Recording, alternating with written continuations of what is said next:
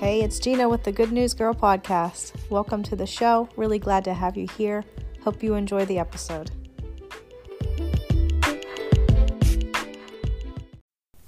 Thank you for joining me for another episode of the Good News Girl podcast. Today we're talking about what it looks like to be a Christian. I wanted to tell you my story.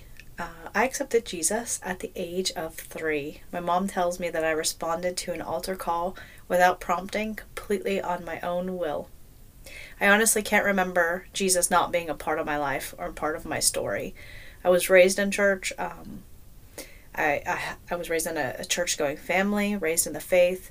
But Jesus is just not something that you obtain. Salvation is not something that you grab by being born into a specific family or specific religion. It's actually a choice that you have to make for yourself. And so I have made the choice to follow him and have continued walking with him, growing in him and following him. It has just been an ongoing relationship.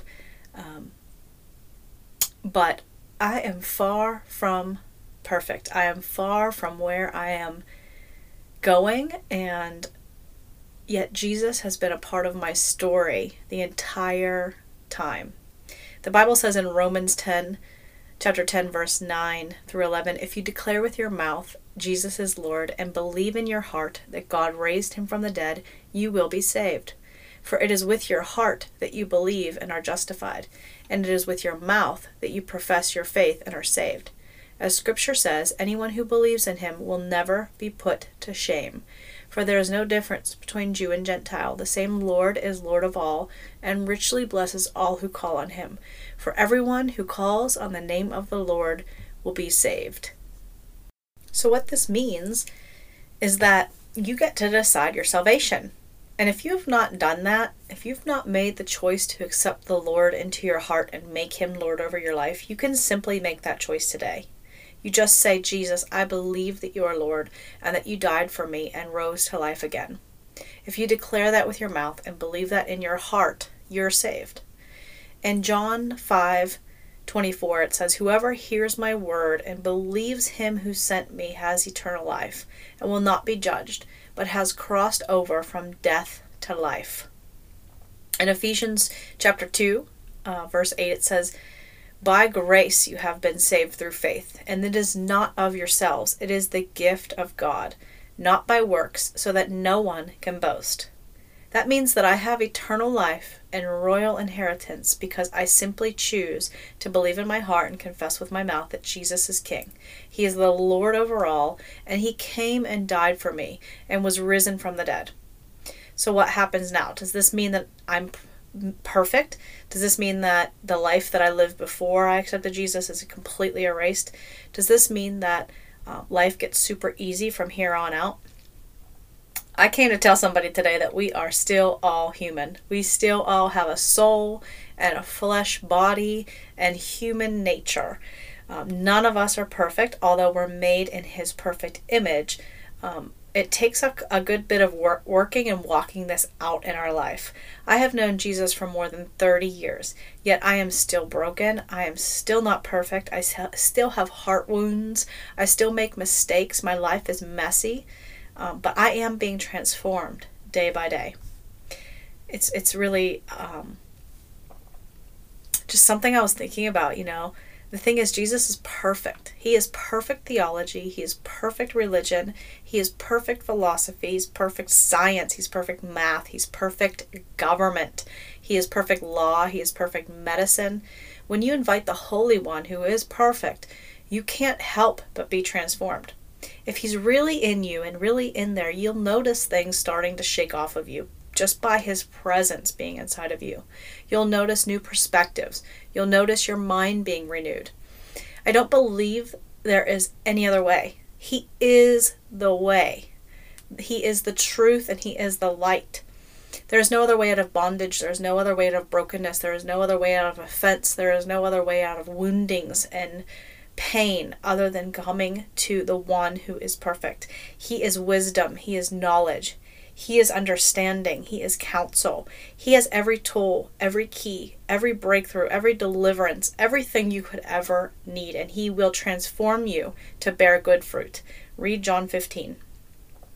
In Romans 12:2, it says, do not conform to the pattern of this world, but be transformed by the renewing of your mind. That's how you know what his will is. His good, and perfect will, The Bible tells us to pray in accord with his will. So how do you know what his will is? It's through transformation, but guess what? It isn't you who does it, it's him. It's by pursuing him, inviting him into your life, your situations, by prayer, being in his presence, worshiping him, reading his word.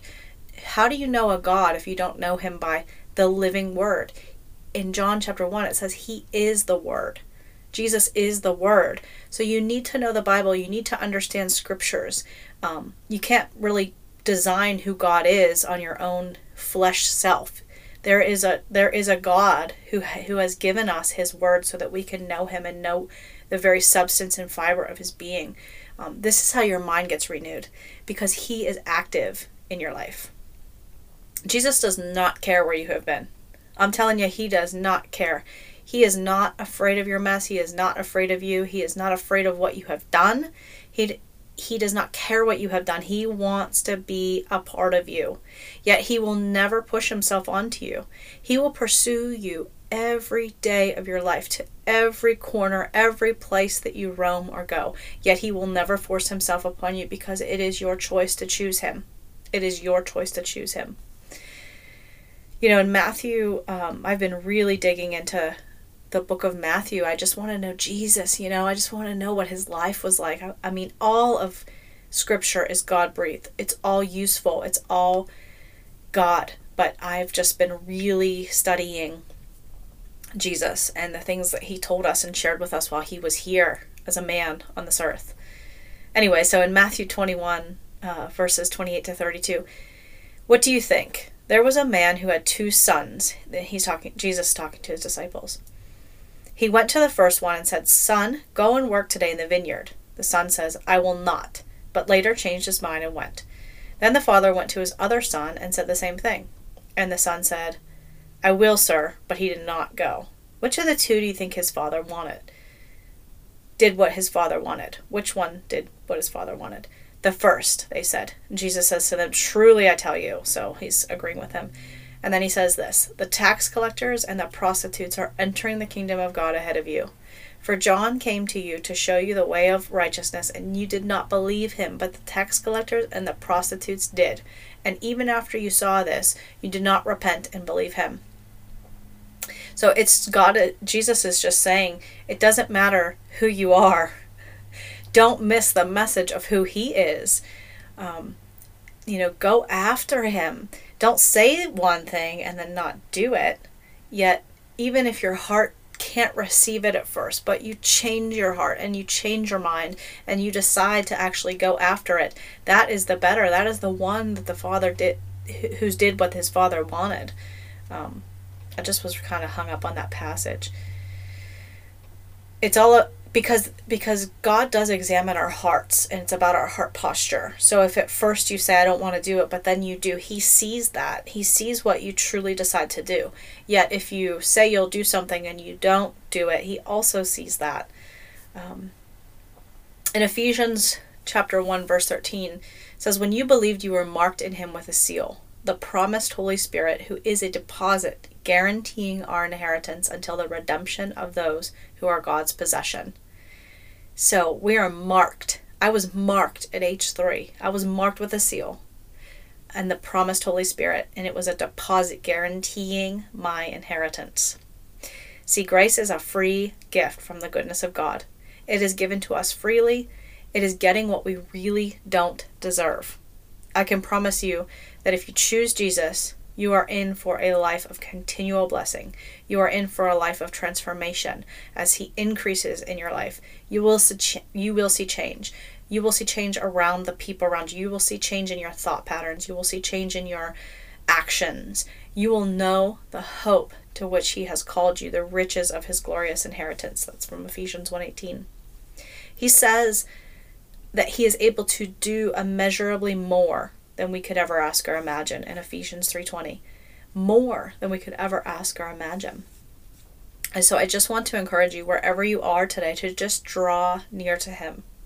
If this is the first time you've prayed that prayer to invite him into your heart, whether you're in that place or you're in a place of questioning, whether you're in the place of being completely on fire for Jesus, whether you're in a place of chasing him or in a place of running from him, if you just aren't sure, if you're trying to get things figured out, it is never too late. You are not too far away. God is the God of redemption, and he is coming after you. He wants your heart. It says in Isaiah 53, 5-6, that he was pierced for our transgressions. He was crushed for our iniquities.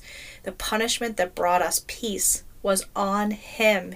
He bore it on his own body. And by his wounds we are healed.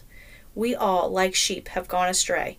Each of us has turned to our own way, and the Lord has laid upon him, Jesus, our Savior, the iniquity of all of us. Crazy. In John 5:39, it says, "You study the scriptures diligently because you think that in them you have eternal life. These are the very scriptures that testify about me, yet you refuse to come to me to have life." So in that scripture, it's not at all suggesting that you shouldn't diligently seek the scriptures and study the scriptures, but it's saying don't miss the entire revelation of Jesus and the relationship of Jesus because you're bogged down by religion. We do not know what people's life looks like. We do not know who has accepted Jesus and is working out things in their life. We don't know. The Bible says that you'll know them by their fruit, so there is truth to that. However, just because someone is sitting in church every Sunday, just because somebody knows every scripture quoted in the Bible, it does not mean that they have eternal life. It does not mean that Jesus is inside of them. And so just be very cautious. Not everybody looks, you don't have to look a certain way to be a Christian. And we are all humans. We are all working things out.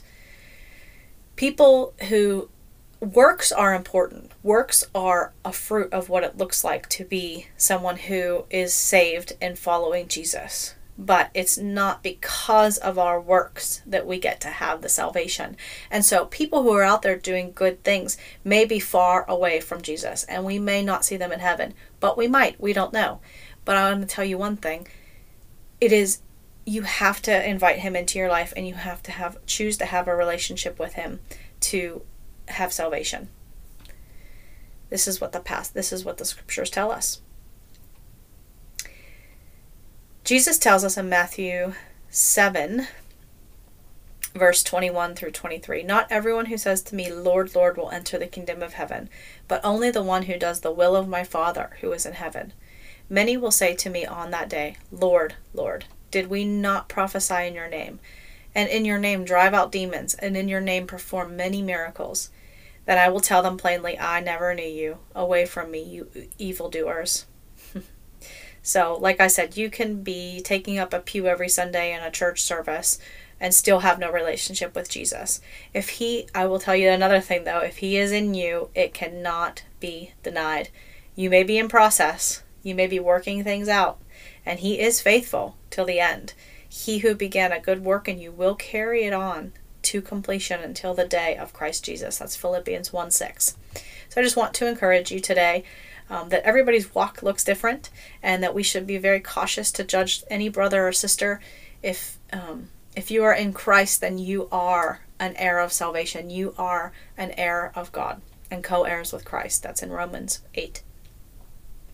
So let's encourage one another. I want to encourage you today that if you have accepted Jesus into your heart just now, then I just bless you. You've made the best decision of your entire life.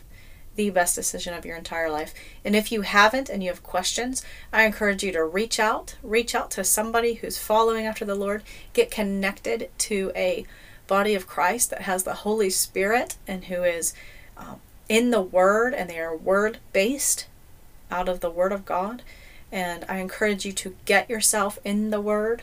You can do that through, if you have the internet, you can have the Bible. Go out and buy a Bible, sow into yourself, sow a seed into yourself. Start reading scriptures. Take one verse a day Start in the Psalms and the Proverbs and Matthew, Mark, Luke, and John.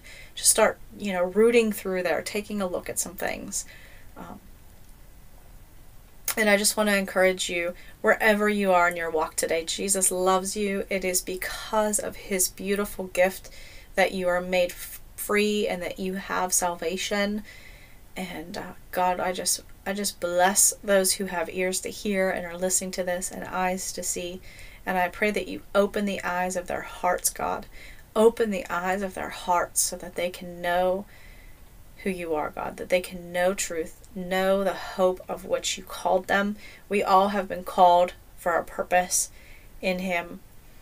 And I thank you, Lord, for your kingdom as it expands and grows in the name of Jesus.